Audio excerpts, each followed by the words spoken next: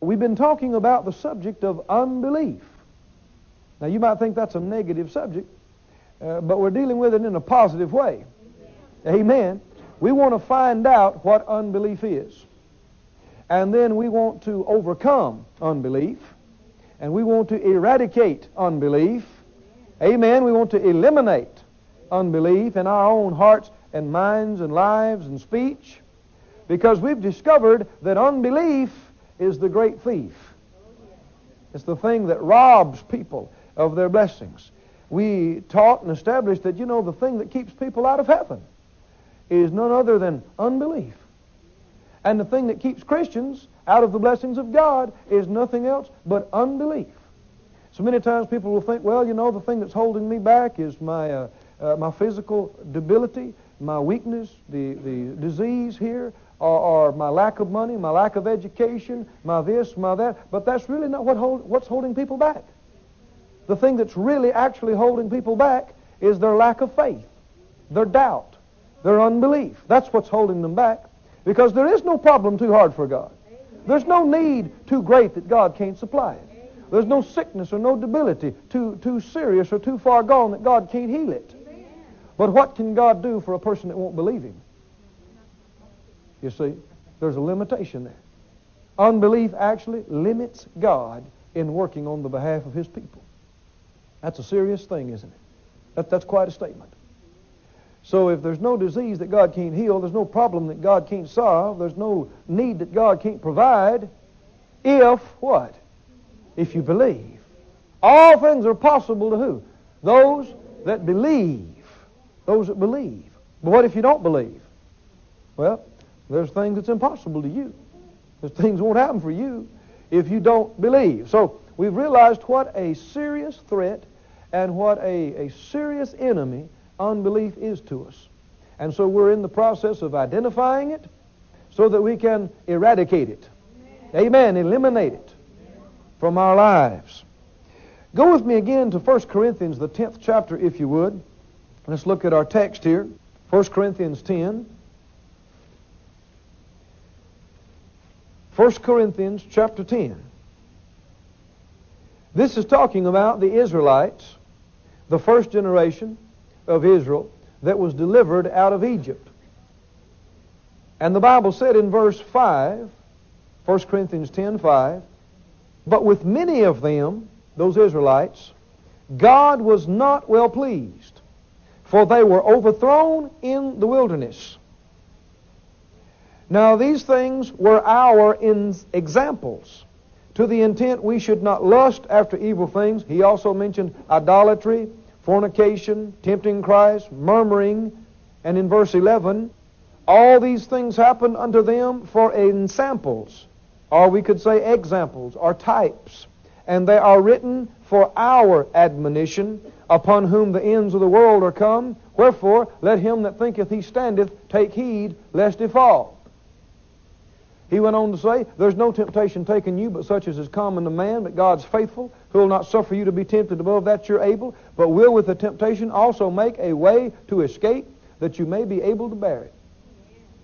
So we saw, and begin studying, that these Israelites tempted God with their unbelief. We looked at Hebrews 3 and Hebrews 4, Numbers 14, different places, and about how that they doubted God. Time after time after time after time. When they should have been believing, they kept doubting. When they had every reason to believe, and they had experienced the miracles and the glory and power of God, they still continued to doubt time after time, time after time. And finally, in Numbers 14, you'll see at Kadesh Barnea that they tempted God with their unbelief for the 10th time. The Lord said, now these 10 times they've tempted me. How long will it be before they believe me? And He was angry with them. And He told them, He said, it's going to be just like you've said, you're going to die in the wilderness. And their unbelief was judged. How many know that unbelief is a serious thing? Now this is not something that they just wavered a little bit one day and got disqualified from going into the blessings of God. No, we're talking about a mentality, a heart, a way of life that they persisted in time after time after time after time after time after time, and eventually they were judged because of their unbelief. And they kept saying that they're going to die in the wilderness, and what happened to them? It happened to them just exactly what they had been confessing and saying. They died in the wilderness. How many know Mark 11:23 works? If you believe something in your heart and you say it with your mouth consistently, you're going to have what you say. If it's bad, if it's good, if it's somewhere in between, you're going to have what you say. It works for everybody. Sinners, saved, don't care what denomination, don't care whether you claim to believe the faith message or not. Mark 11:23 is working for you right now. Has been and is and will work for you or against you depending on what you decide to say, what you decide to believe. And so we saw that the Israelites, through their unbelief, tempted God those 10 times. And so what we wanted to do was go back and study and look at each one of these 10 situations so that we could identify what unbelief is to make sure that we don't operate in it. These are examples, but not examples to follow. Examples not to follow. Examples, don't be like this, is what God is saying. Well, we studied the first one, was the Israelites, the situation of the Israelites at the Red Sea in Exodus 14. And we saw that they were moved by what they saw. We saw that they got afraid. We saw that they cried out in unbelief. They were sarcastic. They looked back and said, oh, I wish we could have gone back to Egypt. And they started confessing we're going to die out in the wilderness. So we learned some characteristics of unbelief. And again, I'm just reviewing. We taught on all this earlier. But here's some characteristics of unbelief. First of all, unbelief is moved by sight. It's moved by what it sees and by what it feels and what it hears more than by what God said. It's moved more by what it can sense with the natural senses than by what God said. Also, we saw that unbelief fears. Unbelief is afraid. Unbelief is scared. Unbelief also panics. We also saw that unbelief is negative. It's negative. It always sees the bad thing, and it always emphasizes the dark side. And it's negative, and included in that negativism is sarcasm. It's sarcastic. Remember they said, why'd you bring us out here to die? Is it because there are no graves in Egypt? Sarcastic. And we also saw that unbelief looks back. Unbelief looks back. Oh, why didn't you leave us in Egypt? It was good back there in Egypt. And we talked about that faith looks forward. Doubt looks back. Important lesson there. And we went on to see in the second situation here in Exodus 15 at the waters of Marah. Marah means bitter. When they did go through the Red Sea, even though they doubted God, God in His mercy delivered them. And Pharaoh and all his host were drowned in the Red Sea. And of course, they had a shouting time after that. Been delivered from all their enemies. They sang, they shouted, Miriam prophesied, and they played the timbrels, and that victory lasted for 3 days. They had victory for 3 days. They traveled 3 days, and when they didn't have any water, they all fell back into the same old stuff again, started murmuring, started complaining, started griping, and began to blame Moses. Moses, what are we going to drink? And we saw some other characteristics of unbelief. Are you keeping your list now? We'll be going over some of you'll see these things crop up again and again as we go through our study. But before it's all over with, make sure you've got a good list of these things. Here's another thing that unbelief does. Unbelief gripes and complains. How many times we see it mentioned that they murmured? Unbelief gripes and complains. You understand that faith doesn't gripe. Faith is not a griper. Faith is not a complainer. Faith gives thanks. Doubt gripes and complains. Can you see that? And also we saw that doubt and unbelief puts pressure on people. They put pressure on Moses. They said, Moses, what are we going to drink? And they panicked and they began to put pressure on him. It's your fault. You brought us out here. Where's the water? I'm thirsty. My kids are thirsty. What are you going to do about it? Just like Moses could provide water in the desert. Moses is not God. Right? And we said unbelief will put pressure on people. Try to make you solve my problem. But not faith. Faith puts no pressure on people. When you're in faith, you don't put pressure on people. You trust in God. Amen? If people don't act like they're going to help you, that doesn't bother you that much. Because your faith wasn't in them anyway. Your faith's in God. Amen. Now you can tell you can tell where people's faith is at. You see a lot of times young Christians that if somebody they respect, if they sin and mess up and fall, then they backslide too. You ever seen that? Where if a leader or say a pastor or somebody, if they got in sin and messed up, you see half the church backslide, not go to church anywhere anymore. Well, see, that shows they didn't have much of a relationship with God to begin with. Because just because a man failed you, that's no sign God failed you. Amen. Is that right? And who's our faith in? Not just people. Now you know you need to show faith in people, show that you believe in people, but you shouldn't be overly surprised and overwhelmed if a person lets you down. Because people can let you down. Even the ones you thought were, fail-proof. Is that right? Even the best of human beings can let you down. But if your faith's in God, you're still going to be standing on a solid foundation, no matter who let you down or what they do. Amen. You understand? Have you ever thought about it? What if Brother Hagin backslid? I sure don't expect it. But what if he did? What if Brother Hagin just completely backslid and Pastor Hagin backslid? And all the leaders around here just completely backslid, and the people that you know, how would that affect you? Would you still believe the same thing? Or not? Good question, isn't it? Now, there's no need in us to conjecture a bunch about it, because we don't know exactly what you do unless it happens. But reality is that so many times people's faith is not just in God. Their faith is really more in people than they think. And whatever people do or don't do greatly affects the condition of their faith. But our faith needs to be in the Word of God. Our faith needs to be in God Himself. I know that Brother Hagin has endeavored to build this ministry on the Word. I know he has. I've talked with him about it. We were talking about this healing school one time some years ago. And he said this to me and to another person that was working here in the healing school.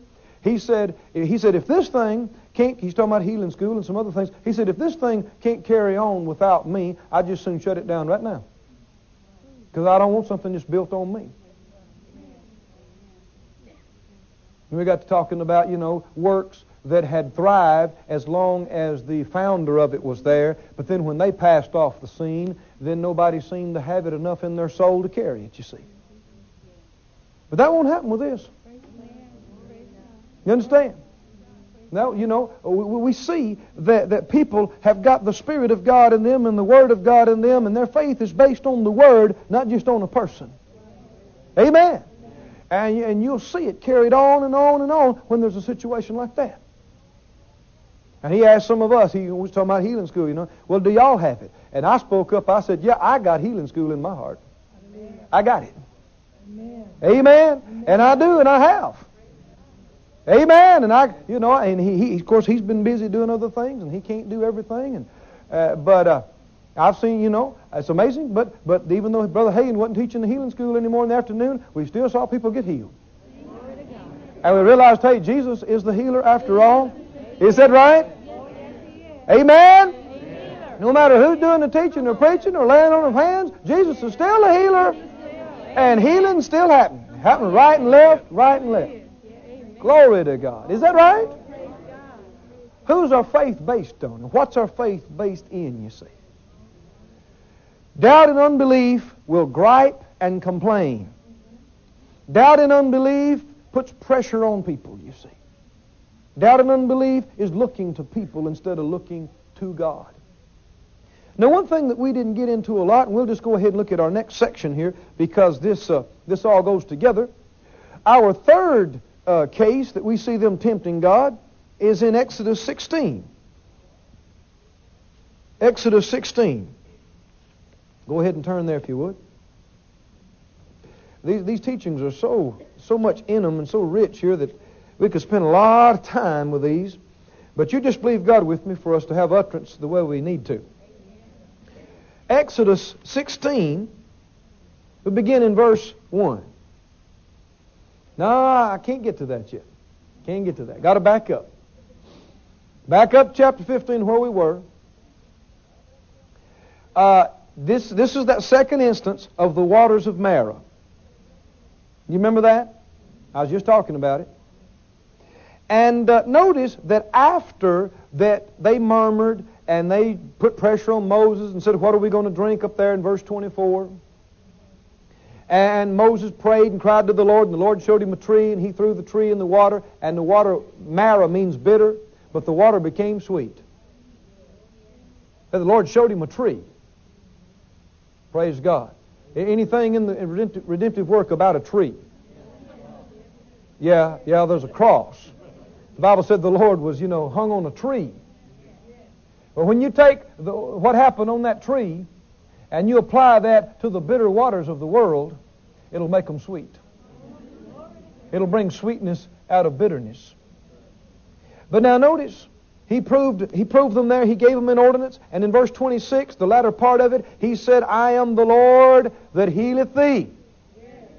How many believe that? You claim that? He's my Lord. He's the Lord that heals me. But now notice this. And in verse 27, and they came to Elim, where there were 12 wells of water, and 70 palm trees. And they encamped there by the waters. Notice, after Marah came Elim. Preachers, are you listening? After Marah was Elim.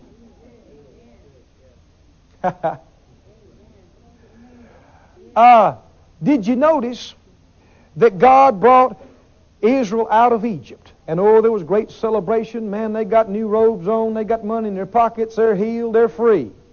But then after that came Pharaoh charging down on their neck. Is that right?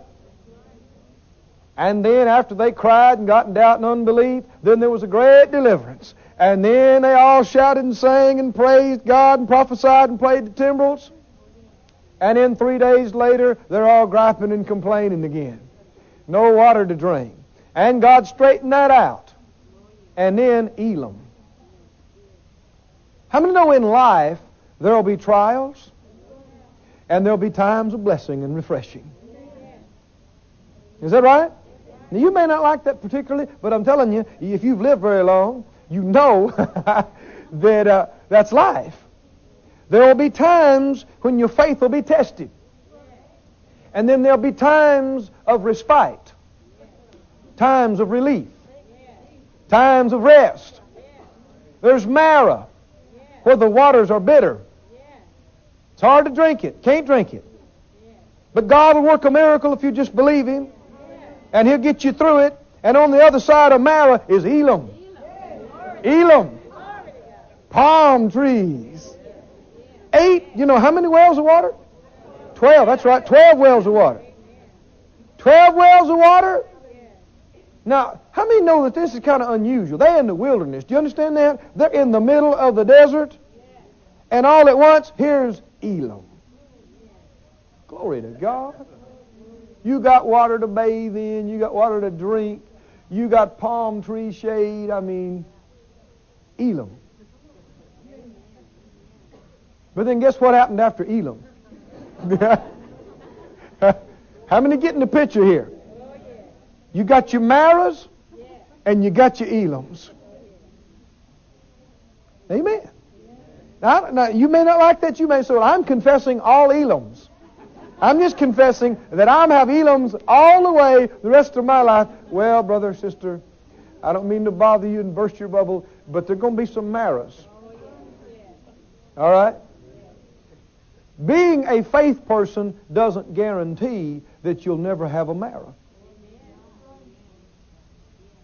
Being a faith person guarantees that you'll come through the Marahs victoriously and go on and get to the Elams. Can you see that? Oh, thank God. I've seen that in my life just in the past, several years. How that, you might have a time where it's kind of tough. You got to stick it out. You got to believe God. You got to hang in there. But then you have a breakthrough, and there's the blessings. There's the blessings. There's the blessings, and you think you might go sail along like that from then on. But then here comes a time of testing, a time of got to use your faith. How many understand you're going to always have to believe God? You're going to always have to use your faith. There's never going to come a time where you're just going to coast for the rest of your life and not have to use your faith. You're always going to have to use your faith. But if you will, you'll always come through the Marahs of life, and you'll be blessed with many, many Elams along the way. Can you say amen? Amen. Now in verse 1 of chapter 16, they took their journey from Elam. How many know eventually you leave Elam? And God's leading you on to something else. Is that right? How many know, where are they headed? Supposed to be headed. Canaan's land. Promised land. Is that right? Where'd they have to go through to get to Canaan's land, though? The desert called the wilderness. And it wasn't called the wilderness for nothing. Right? It's barren. It's hot. It's dry. No water. No food. No anything. You know what I'm saying? How do you understand Jesus' ministry? When the Holy Ghost came on him at the River Jordan, he had a great ministry ahead of him by the power of the Spirit. Is that right? But where did he go first? Wilderness. Is that right? 40 days and 40 nights of the most intense, excruciating temptation anybody has ever undergone. That was Marah. That was bitter, wasn't it?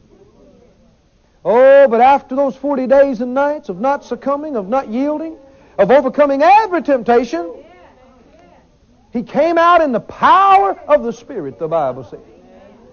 And then there was this powerful ministry of teaching and preaching and healing and deliverance and miracles.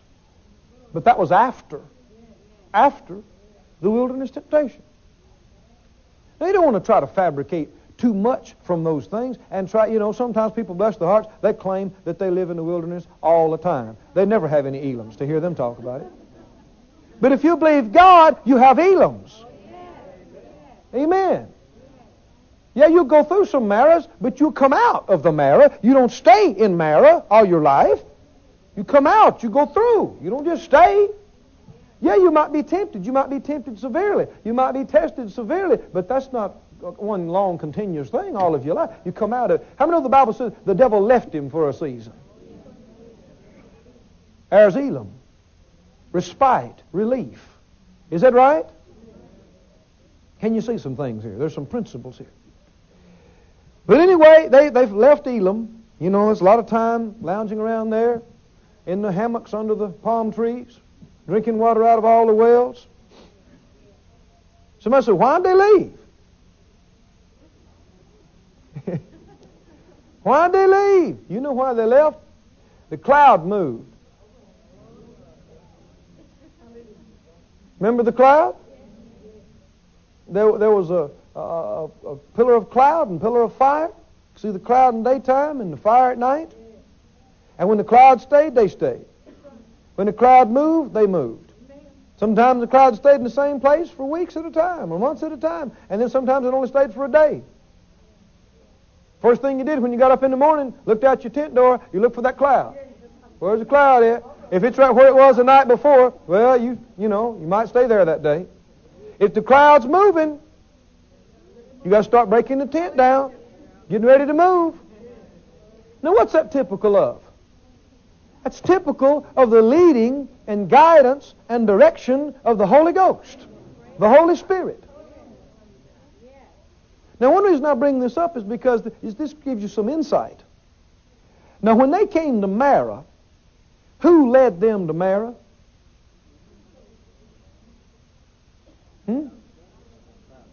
The cloud. God. Is that right? So maybe act like I'm asking trick questions here or something. No. They came, we can see that pillar of cloud came from the front of the Israelites and stood between the Israelites and the Egyptians when the Egyptians were chasing them through the Red Sea. You remember that?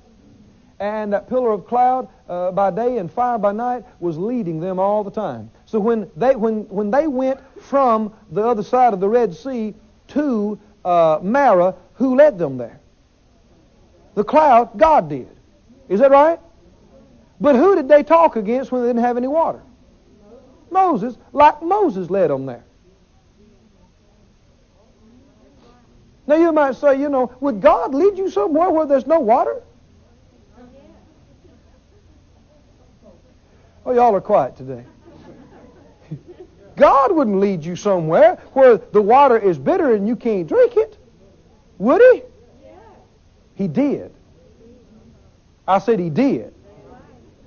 Why in the world would He do that? Why would He do something like that?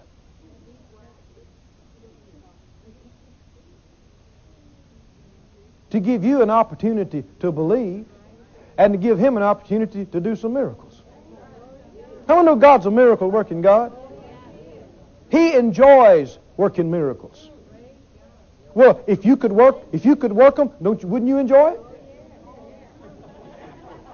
Oh, come on, guys, wake up. Where y'all at out there?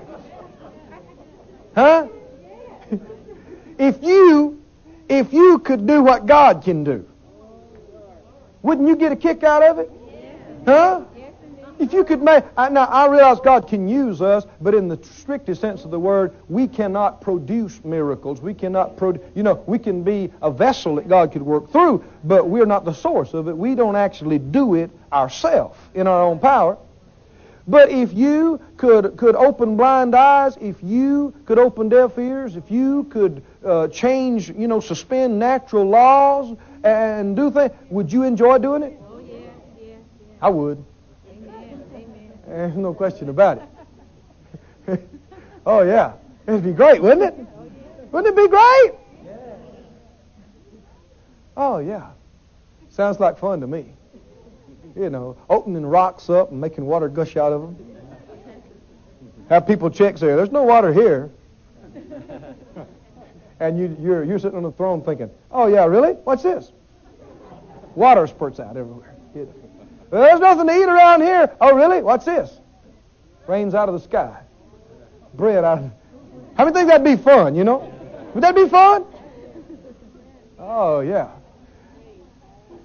There's nowhere to go. The Red Sea's in front, Pharaoh's in back. There's nowhere to go. God says, oh yeah, there's plenty of places to go. Yeah, but the Red Sea's in front. No problem. Split it open. Go across there. I think God enjoys things like this. But how many know that before you have a miracle, again and again, you have the situation of an impossible situation. That is from our perspective, you see. So when people are hollering, oh, I want miracles in my life. What are you saying? What are you saying? You want impossible situations in your life where you can't see any way out. No way over or under or around. God's got to move or you're sunk.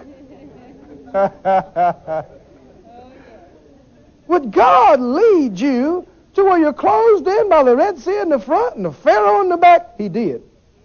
Would He lead you to a place where there's no water and nothing to eat? He did. I said He did. Why? Peter wrote in his epistles, particularly in the first one there, about the trial of our faith. You remember that? He said the trial of your faith being more precious than of gold. Yeah. That after your faith is tried, it may come forth and shine like gold. We taught here a whole week or so, some months back, about the trial of your faith. Your faith being tried. I'm firmly convinced that one of the main reasons you and I are down here on earth right now is that we're in faith camp. This is Faith Training Center. I don't mean Rhema, I mean the world, the planet. You might say, why did God leave all these demons around? Why You know, why didn't God just eradicate all this stuff? Why do we have to put up with it? Why? Why did God even put a tree of knowledge of good and evil in the garden so that He had to tell them, don't mess with it? So that they would be tempted and bothered with it. I mean, why did He even have to put the thing in there to begin with? Big questions, huh? Well, it's as simple as this. The way God judges men and women as to what's a good man, what's not a good man, what's a worthy individual, what's not a worthy individual, is by our faith. And you can't have faith unless you got a choice to doubt. And you can't truly obey unless you have a choice to disobey. You understand? You got to have an option. If you don't have an option, there can't be the real article. If it looks like what God said is true, and if it feels like what God said is true, then you're not tempted to doubt Him. Did you hear me? Everything's in agreement with what He said. But when everything is in disagreement with what He said, and it looks like what He said is not true, and it feels like what He said is not true, and your experience seems to tell you that what He said can't be true, now we see if you have faith or not. Now we see. Now we see. Can you see this? Did you know that every day of your life is a challenge to your faith? Every situation that you'll encounter through every day is a challenge to your faith. And if I tell you, it'll help you immensely if you will take that concept and realize that everything that's happening through the day is checking my faith out, is checking my level of faith. And what the enemy is endeavoring to do is to get me to doubt, to get me to disbelieve. And you need to take the stance no matter what happens, you need to take the stance that you respond, hey, devil, it takes more than that to make me doubt God. No, sir. Because the weaker you are spiritually, the quicker you doubt. You understand? The stronger you are spiritually, the more it takes to move you and cause you to waver. Oh, friend, I trust you get the spirit of what we're talking about. I'm doing my best to express it, but it seems like, there's some things there not quite yet. Every day is a challenge to your faith. How is unbelief exhibited? We've already seen some things. Unbelief gets scared. That's right. So if something happens and you get scared and panic, what just happened? Unbelief. You failed the test. Oh, that's good. That's good. Is that right? Yes. Unbelief gripes and complains. And looks back. And is negative and sarcastic.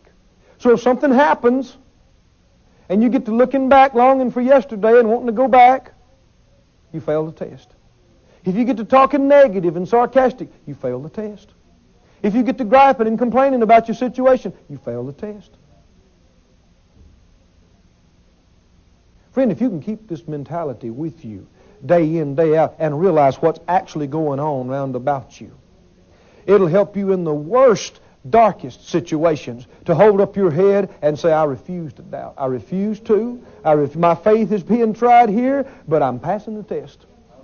I'm not going to doubt. I'm not going to gripe. I'm not going to fear. I'm not going to run. I'm not going to look back. I'm going to look up. I'm going to expect, and God's going to move like He always does.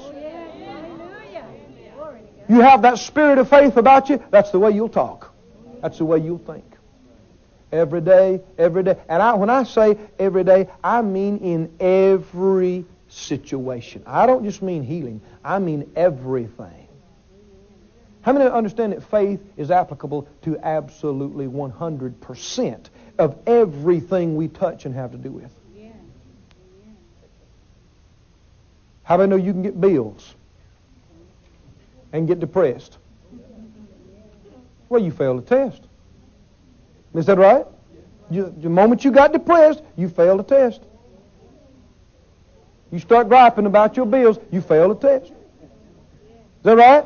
How many of you can be having troubles with a person in a relationship? And you get upset and get discouraged and just get ready to throw in the towel and say, what's the use? What's happening? You fail a test. Anybody ever failed a test in here?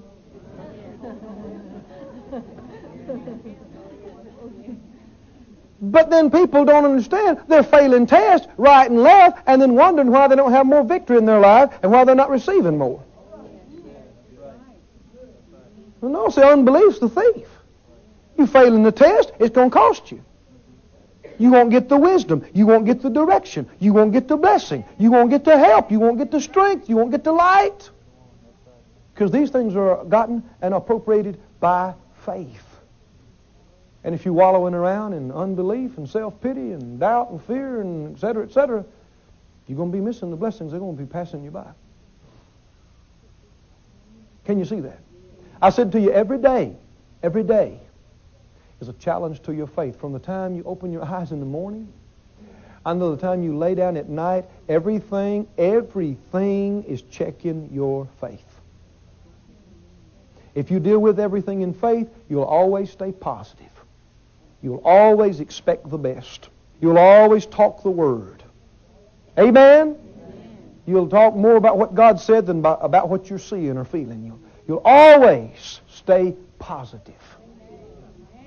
Is that right? In everything. Do you have a flat and you're 2 hours late for an appointment? You won't get out and kick the car? Or as some carnal Christians do, cuss? Oh yeah, some people do a lot of things when nobody's around. Do you hear me? You won't talk negative. You won't talk down. You'll be on the positive. You'll get out, you look at it, you'll go, well, praise God, the rim's still good, wheel's still good, car didn't get hurt, I didn't wreck, praise God, I'm okay. Amen? Thank you, Lord. Is that right? Go back and look in the trunk. Well, praise God, my spare's good. All we got to do is a little bit of elbow grease here and we'll be back on the road. Thank you, Lord. Well, look here. Lug nuts are not rusted up. They're not froze up. Praise God. This fits good. Yeah, this is tight.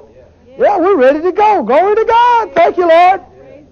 And listen to this. And listen to this. This is food for thought. And besides this, Lord, for all I know, this could have saved me having a wreck down the road. This 30-minute delay could have caused me to miss an out-of-control truck.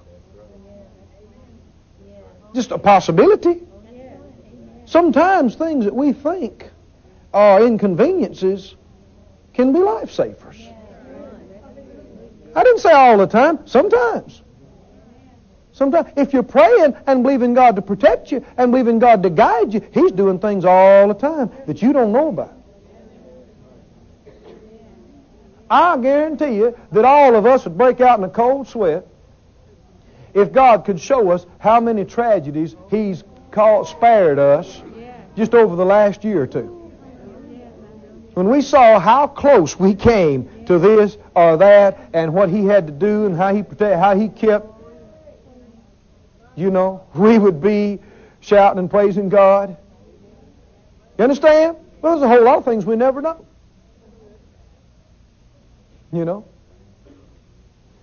Sometimes, I know a while back, this has been a few years ago, and this doesn't happen very often. Kind of a rare thing. But my wife and I are going to get in the car and go somewhere, kind of a little short trip. And we're all packed up and ready to go. And I've always tried to make it a practice not to move too fast on stuff. Now that irritates some people. Some people think I'm a slowpoke, but that's all right. I don't miss it as much as some people do either. I didn't say I never miss it, but I don't miss it as much as some people do. And I don't know. I always try to check my heart all the time about everything. Don't try to be hyper spiritual, but just check your heart. Just check your heart. And as it came time, closer for us to go, closer for us to go, closer for us to go, I don't know. I just wasn't settled. I didn't have peace about going. I couldn't put my finger on it. But something bothered me about it. Now, usually, if there's nothing wrong, I never even think about it.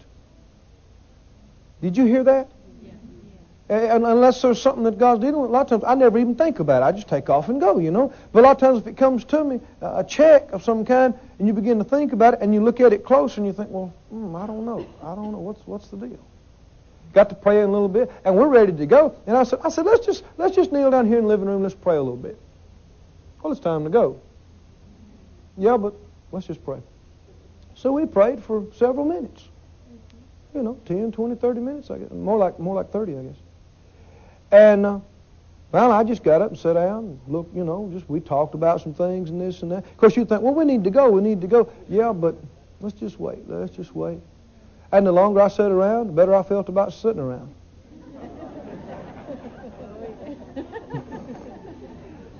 And so I just didn't go. We just didn't go. Somebody said, what happened? Nothing.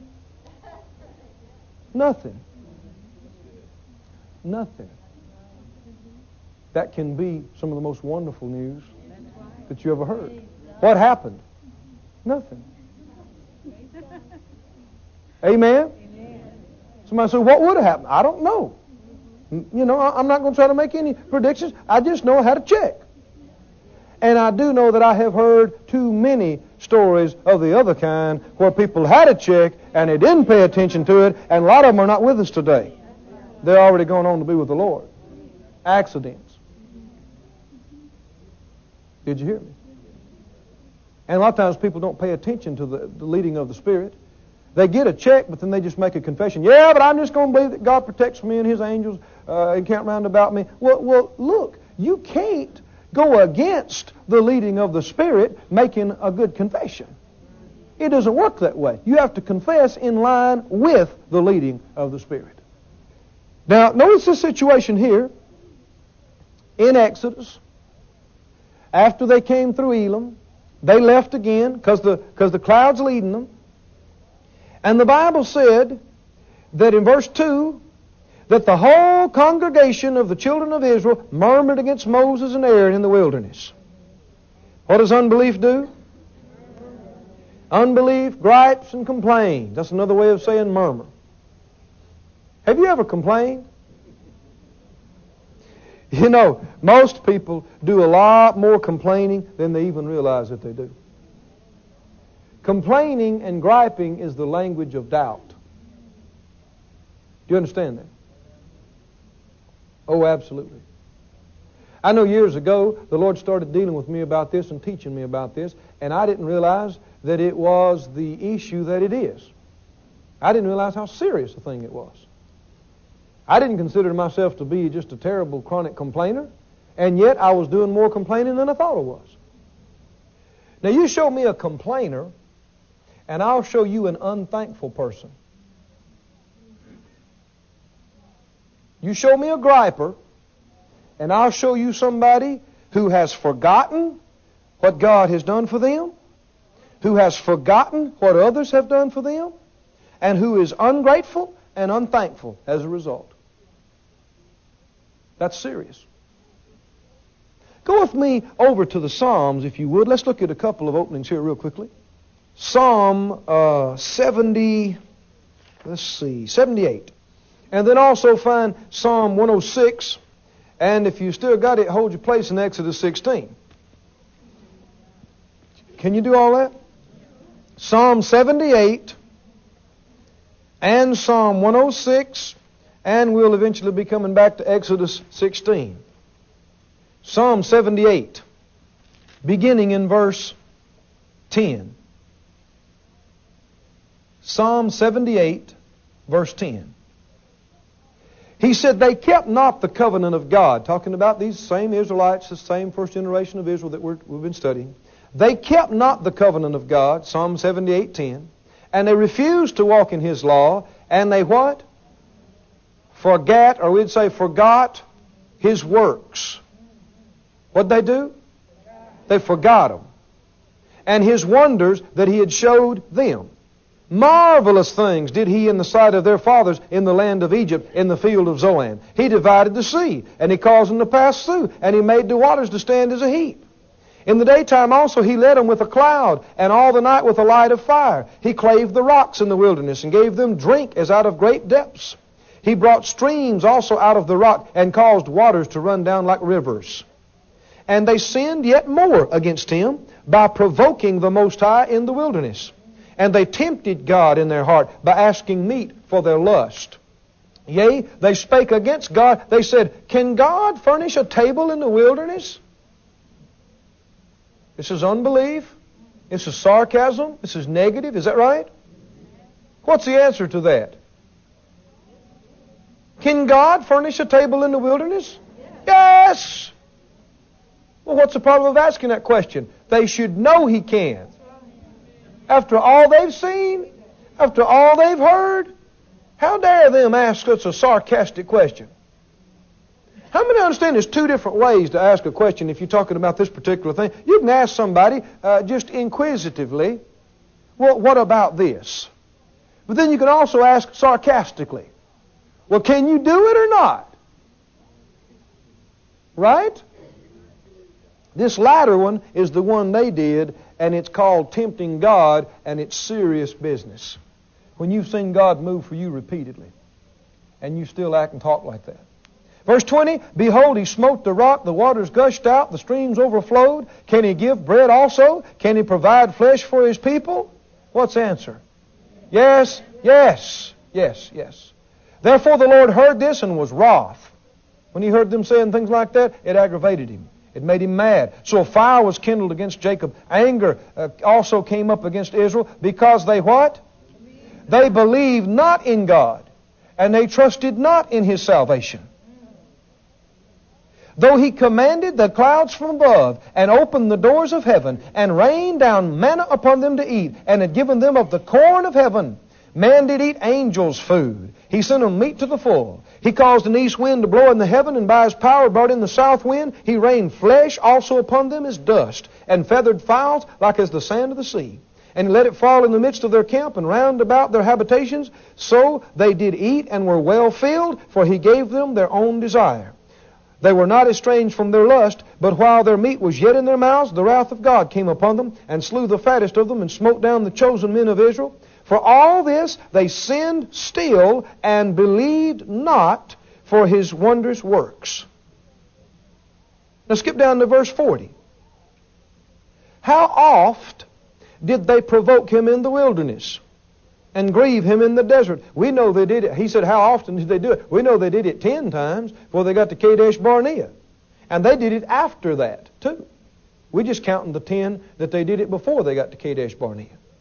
Verse 41, Yea, they turned back, and they tempted God, and they what? Limited the Holy One of Israel. Verse 42, they what?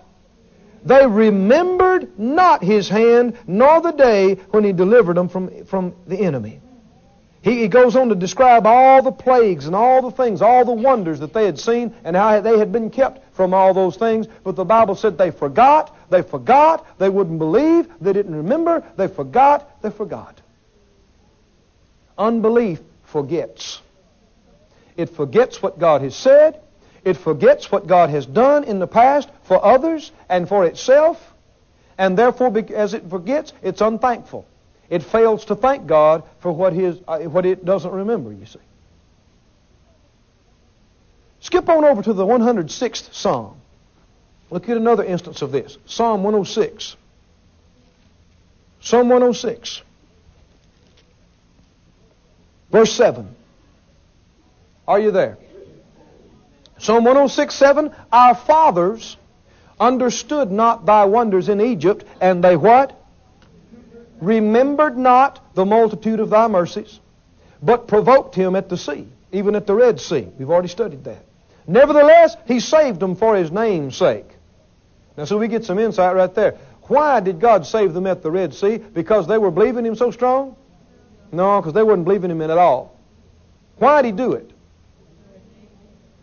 For His reputation, you could say. And for the glory of His name. You know, God does some things just for His own name's sake.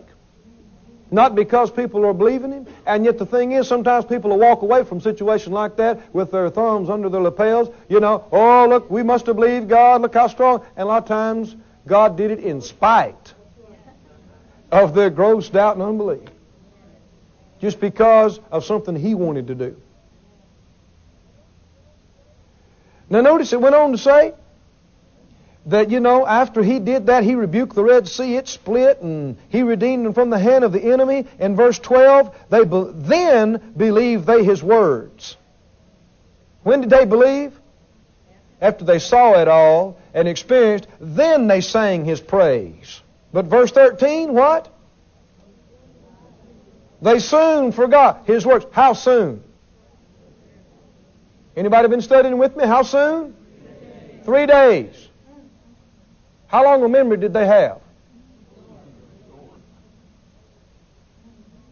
They remembered that God was a strong, mighty, faithful deliverer for 3 days. And then they forgot. When the water at Marah was bitter, they forgot all that. Just flew away from them like a bird. And they couldn't remember that God could do it. And they couldn't remember that God was faithful. All they could see is they didn't have any water to drink. And they got mad at Moses. And they griped and murmured and bellyached and complained. They waited not for His counsel.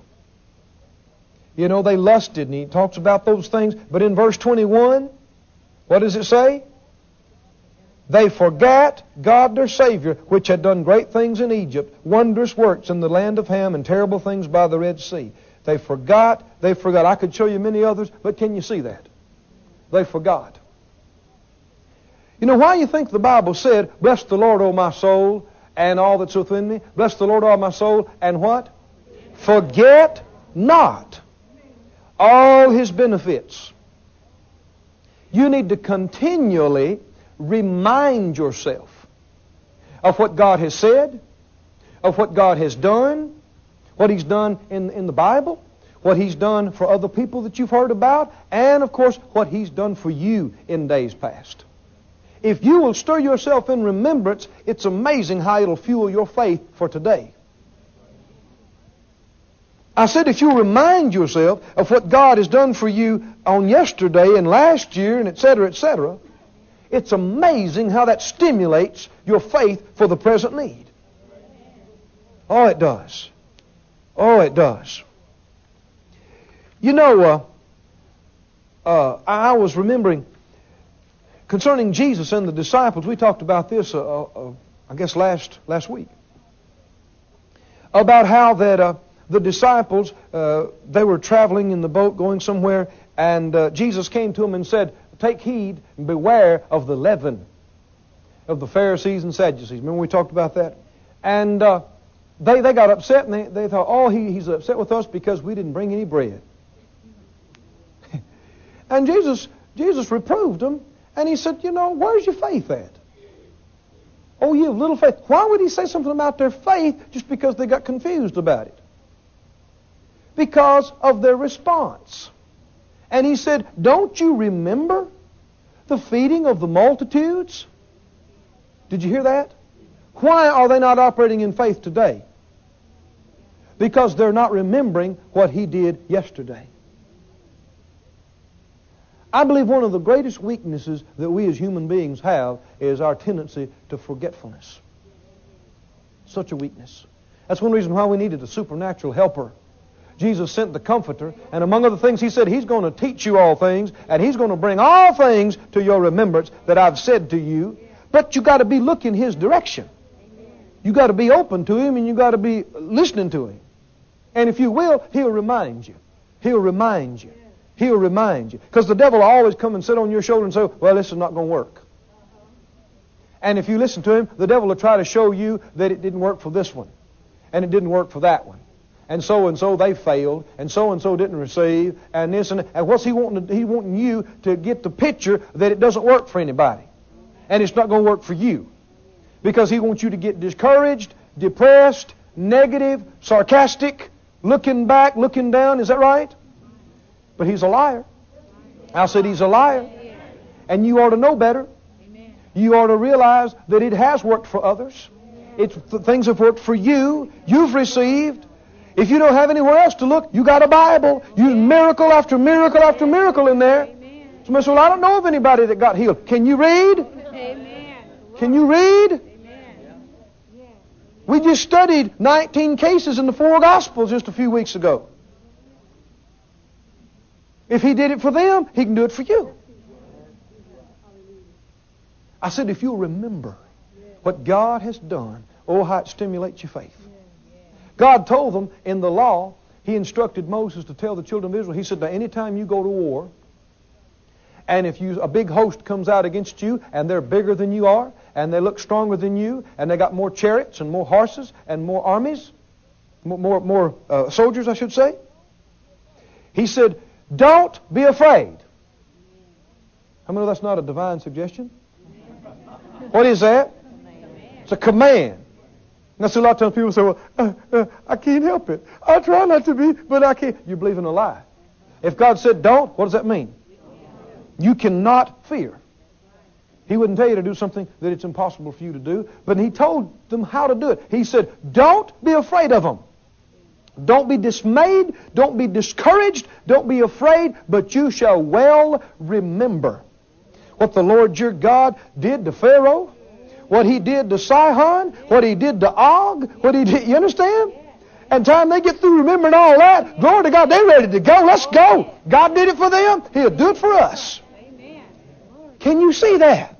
Oh, what a principle in the Word of God to stir your faith up, to stimulate yourself. Count your blessings. Look back and see what God's done for you.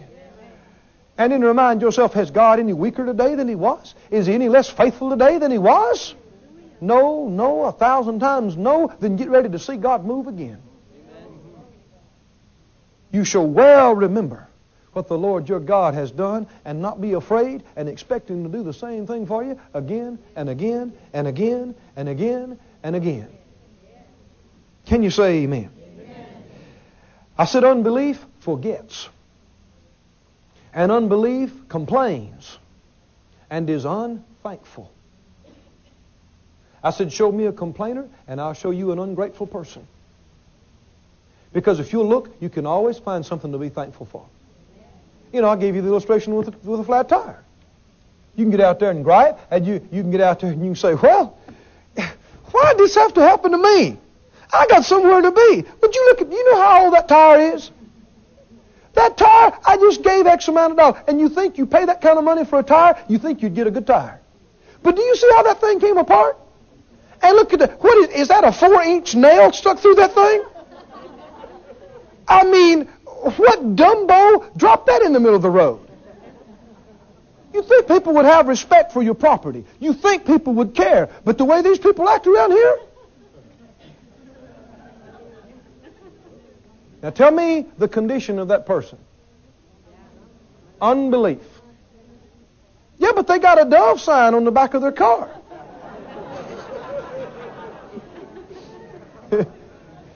Like I said, what? Unbelief. Unbelief. If you're a griper, if you're a complainer, that indicates your unbelief. Say what you will. Philippians 2. I want you to just turn there and look at it real quickly. It won't hurt you. Philippians 2. Everybody said out loud, I'm not a griper. I'm not a complainer. Because I'm not a doubter. Philippians 2, verse 14. Philippians 2:14. What does it say? Do all things without murmurings and disputings. When's it all right to gripe, complain? Well, if you do all things without it, then it's never all right. Sometimes people say, yeah, but you know, sometimes you got a right to complain. What verse is that you're talking about? Well, where'd you find that one? No. How many understand you never have to doubt? And complaining is an expression of doubt. So when do you have to complain? Never. You never have to complain. You don't ever have to complain. Did the Israelites complain? All the time. All the time. Every time something went wrong, did they lift up their heads and said, praise God, He's faithful, He'll come through for us again? No. They griped. And they belly-ached and complained. Faith gives thanks.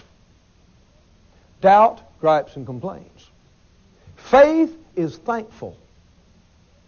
Unbelief is ungrateful, unthankful, because it has forgotten what God has done. You're not going to give thanks for something you've forgotten. But I understand that remembrance doesn't just occur automatically. You have to stir yourself up. You have to purpose to remember what God has done for you. You have to look for what God has done. Amen. If you look for the negative, you'll find the negative. If you look for the good, you'll find the good. If you seek, you'll find. Whatever it might be. Now go back with me to our text there of our third situation in Exodus 16.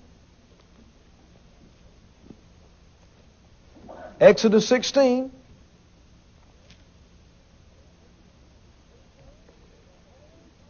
Verse 2, the whole congregation of the children of Israel murmured against Moses and Aaron in the wilderness.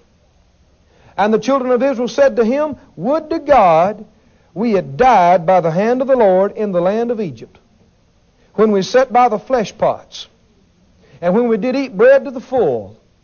For you have brought us forth into this wilderness to kill this whole assembly with hunger.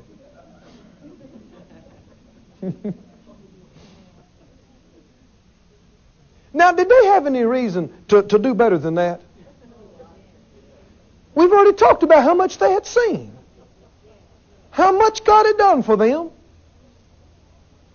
Now, we've been talking about how that doubt is unthankful and ungrateful. Can you see unthankfulness in this portion right here? You don't even have to look hard. Did you notice they said, I wish we'd have just died back in the land of Egypt. Is that being thankful for God delivering you from slavery? No. You know, back there we sat by the flesh pots. It was so good. We had meat to eat. And we ate bread to the full. Our stomachs were full. And they looked at Moses and they murmured against him and Aaron. They said, you brought us out here to die. Is that negative? What are we looking at here? I mean, we are looking at the personification of unbelief. Is that right? How does God think about this? What kind of feelings does He have about this? It angers Him. Isn't it what He said in Numbers 14? He said, how long before they believe me? How much do they have to see? How much do they have to experience before they're going to believe me? Wonder if God's ever felt like that since then. Let's don't make Him feel like that with us. Amen. Right? I know I've already seen enough. I know I've already seen enough that I should just believe Him. Sight unseen. Is that right? Well, no matter what I see or what I feel. What about you? God's already done enough for me. Answered my prayers, done things for me, done things for mine, that I shouldn't even blink an eye when He says something. I should just say yea and amen. That's the way it is. I expect it to be that way no matter what it looks or feels like. And not yield to unbelief. But you know, the Lord told them, He said, I'm going to rain bread out of heaven for you. How many know the Lord's good? So merciful. And He said, and the people are going to go out and gather it at a certain rate every day. And now notice this, verse 4, and I'm going to prove them whether they'll walk in my law or no. Every day is a test day. Is that right? Testing your faith. Now this brings us to the fourth situation, which is in the same chapter, that happened after this.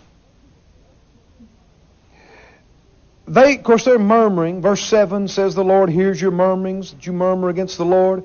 Moses said, what are we that you murmur against us? Verse 8, the Lord hears your murmurings that you murmur against Him. Your murmurings are not against us, but against the Lord. Yeah. See, they thought they were just griping against Moses and Aaron, but God took it personally. Yeah. You know, you have to watch thinking that you're just griping about people.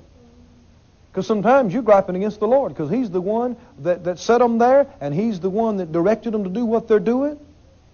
And after all, we've already decided who led them to this place where there's no water and no food. The cloud. God did. Is that right? So why are they coming down hard on Moses and Aaron? Wasn't Moses' idea. This is not his plan. It's God's plan. But it went on. Verse 9. Well, let's skip down to verse 11. The Lord said, I've heard the murmurings of the children of Israel. And He said, speak to them, at even you'll eat flesh, and in the morning you'll be filled with bread. I wonder how many of them got in faith about that and expected it. I don't think many of them did. But it came to pass that at even the quails came up and covered the camp, and in the morning the dew lay round about the host. And when the dew that lay was gone up, behold, upon the face of the wilderness there was a small round thing, as small as the hoarfrost on the ground. And when the children of Israel saw it, they said one to another, it's manna. And literally the margin says that they said, what is it? What is this? For they wist not what it was.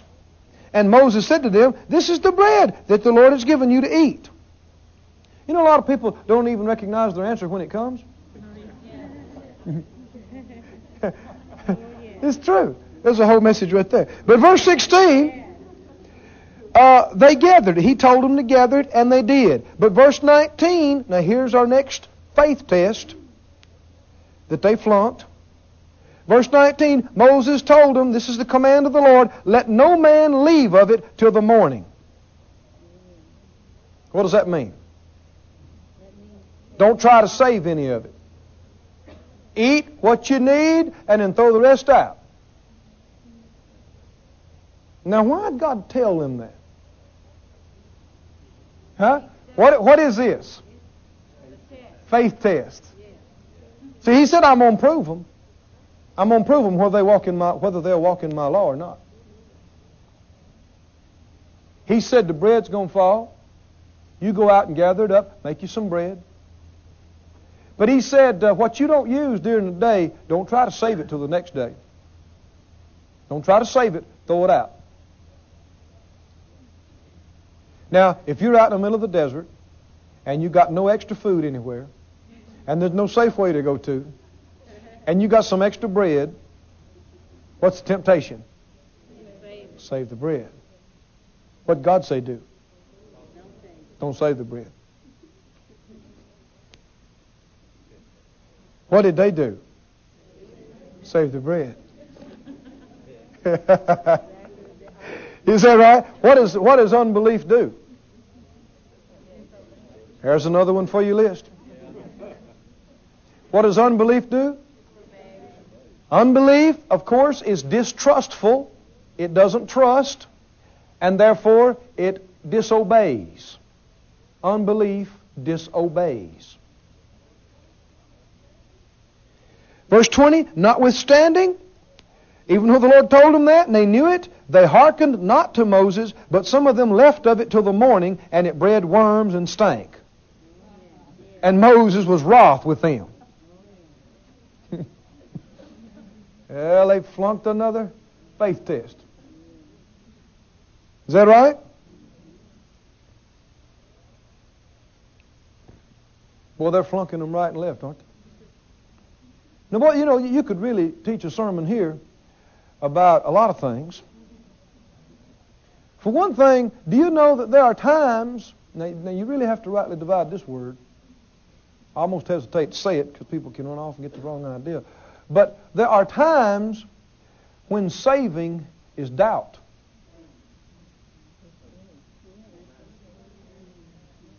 Did you hear me? When God says use it, or God says give it away, and you save it, why are you saving it? Because you don't trust Him. You doubt His ability to take care of you tomorrow, or you doubting His faithfulness to take care of you tomorrow. And you're going to have to save and take care of yourself.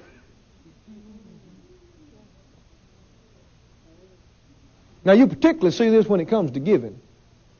Because I'm telling you, you'll experience some faith tests in the area of giving. Because there'll be times when God will deal with you, give it away. And it looks like, well, yeah, but I'm going to need this tomorrow. I'm going to need this, by this time. Well, God's going to be God tomorrow. Huh? Have you ever been through one of them tests before? I have several times. Well, give this away. Yeah, but I got this bill coming up, and I got this, and I got this, and I got this. You ever been there? But I tell you, I've endeavored to obey God, and every time I've obeyed Him, He's never failed me, not one time. He's always brought it in. Now, you can miss God and do goofy things, but I'm talking about if God deals with you, and you obey Him, then He is the God, not just of today, He's the God of tomorrow. And He'll be faithful tomorrow. And there'll be faith tests along this line. There are times when you got something and you should use it. But because you don't have anything else to use later, you'd be tempted to think, well, no, I better not use it,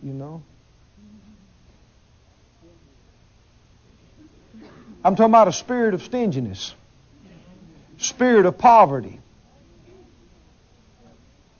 Now you could also get on the other side of this and talk about people being wasteful and not being good stewards. Couldn't you? But we're talking about this particular aspect of it right now. The Lord told them, don't save it. Is it just because the stuff wouldn't keep more than a day? No. Why? Well, read a little bit later.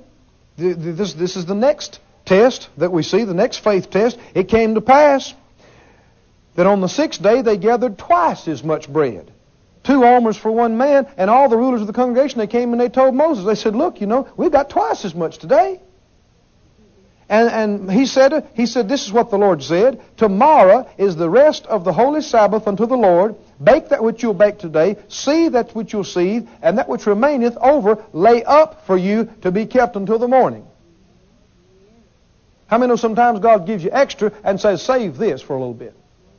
Is that right? What you have left here, now you save it because you need it tomorrow. And they laid it up to the morning as Moses bade, and it did not stink, and there was no worm in it.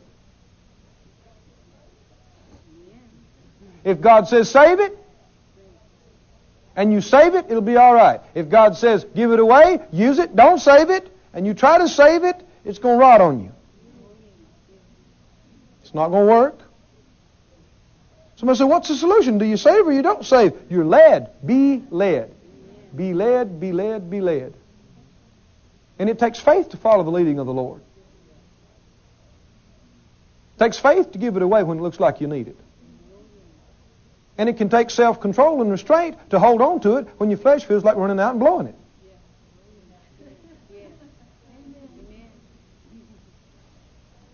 Amen. And so they did. And verse 25, Moses said, eat that today, for today is a Sabbath unto the Lord, and today you'll not find it in the field. 6 days you gathered, but on the 7th day, which is the Sabbath, in it there shall be none. And it came to pass, there went out some of the people on the 7th day for to gather it. And they found none.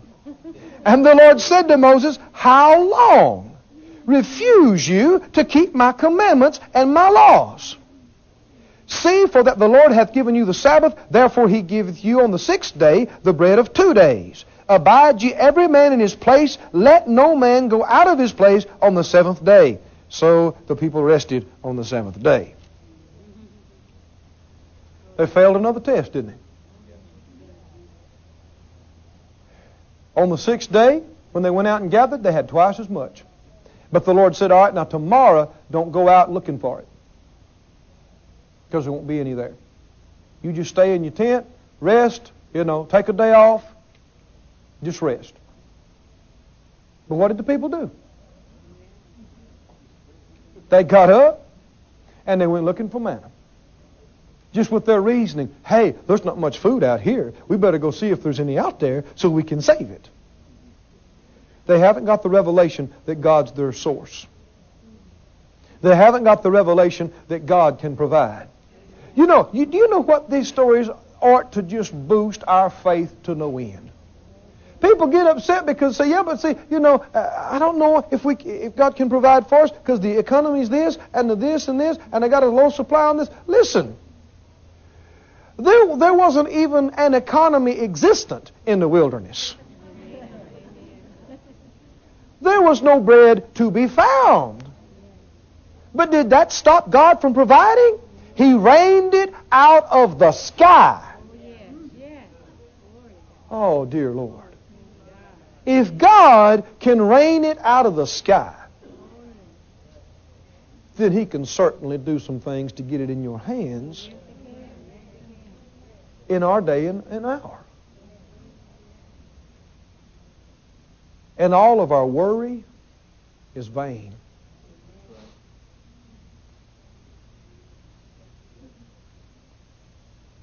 Can you see, every one of these things are designed for them to learn faith, to learn trust, lessons here and there. God's not overwhelming them, everything they could have done if they would have. How many remember Matthew 6? Why don't you just turn there real quickly. Matthew 6. You remember it? God's talking about not worrying about your life. Is that right? Verse 25 of Matthew 6. Matthew 6:25. He said, therefore I say to you, this is Jesus talking, take no thought for your life. Another translation would say, don't be anxious. Don't be anxious about your life. We could also say, don't worry about it. What you shall eat, or what you shall drink, nor yet for your body what you shall put on. See, three things there He said don't worry about. What you eat, what you drink, what you wear. How many know there'd be a lot of other things that fall in those same categories, same type of thing? Just natural things that you need. He gave some illustrations, but in verse 30, He said, if God clothes the grass of the field, which today is and tomorrow is cast into the oven, shall He not much more clothe you, O ye of little faith? The fact that you would even begin to worry about it shows lack of faith. Verse 31, therefore take no thought, saying, what shall we eat? Or what shall we drink? Or wherewithal shall we be clothed? He said, don't even take a thought about that. Don't even be the least bit concerned and anxious about that. For after all these things do the Gentiles seek, the ungodly, the faithless, and your heavenly Father knows that you have need of all these things. But seek first the kingdom of God and His righteousness, and all these things will be added to you. He goes on, he keeps talking about the same thing. He says, take therefore no thought for the morrow. Why did they try to save the manna? Because they're taking thought for the morrow. Is that right? Why did they disobey God and go out and try to find some on the Sabbath day? Because they're taking thought for the morrow. Or we're going to run out today, and then what? And then God. That's what. And then God. I don't know about you, but these things are helping me to anchor my soul more and more. And I tell you, I just purpose in my heart, I refuse to worry about where money's going to come from to pay my bills, what I'm going to eat, what I'm going to wear, how I'm going to travel, how I'm going to go. I refuse to worry about it. Because it's doubt. To worry, to get scared, to get in fear, is doubt. And I don't have to doubt. Nobody can make me doubt. The devil can't make me doubt. People can't make me doubt. Newspapers or reporters can't make me doubt. Christians with unbelieving testimonies can't make me doubt. 25 in a row can come by and say, well, I tried that and it didn't work for me. That means nothing to me. Because if God said it, I don't know what you did, but I'm going to believe, and it's going to work for me. Somebody said, well, you think you're something? No, I think He's faithful. And I think He's able. Amen? And I think the thief is unbelief. And if I can believe, I can receive. Can you say amen? So real quickly, let's see what else we've learned about unbelief today. First of all, we looked at the Red Sea situation. Secondly, we looked at the waters of Marah. Thirdly, we looked in Exodus 16 at this situation where they murmured against Him and didn't have any bread to eat. Then fourthly, we see them fail the manna test. Is that right? We see that they kept it when they weren't supposed to keep it, and they went out and tried to gather it when they weren't supposed to. We see that unbelief, of course, like we've already said, is negative, it's sarcastic, it fears, it looks back. Unbelief complains. Unbelief is unthankful. Unbelief forgets what God has said and what God has done for it. And another thing we see here is that unbelief is self-willed and disobedient. It doesn't do what it's told. Because of fear and unbelief, it says, well, yeah, I know they said do that, but I might need this, and I got to do this. Unbelief is disobedient. And you could add with that rebellious. Why would you disobey? Well, they're rebelling against what God told them to do. They're going to go anyway. Can you see that? Disobedient. Well, there's a whole study right there, isn't there? But are you getting a good picture of unbelief? Seeing what you shouldn't do, how you shouldn't think, how you shouldn't see, how you shouldn't operate or act or walk. It's helping me tremendously to go over these things again. It's helping me. I'm getting rooted and anchored in my heart. I'm going to respond in faith every time. I made up my mind, I'm going to respond in faith, not doubt. This ministry has been brought to you today, free of charge, by the partners of More Life Ministries and Faith Life Church. If you would like to help send this word to others at no charge, you can become a word sender today. For more information, visit our website at morelife.org.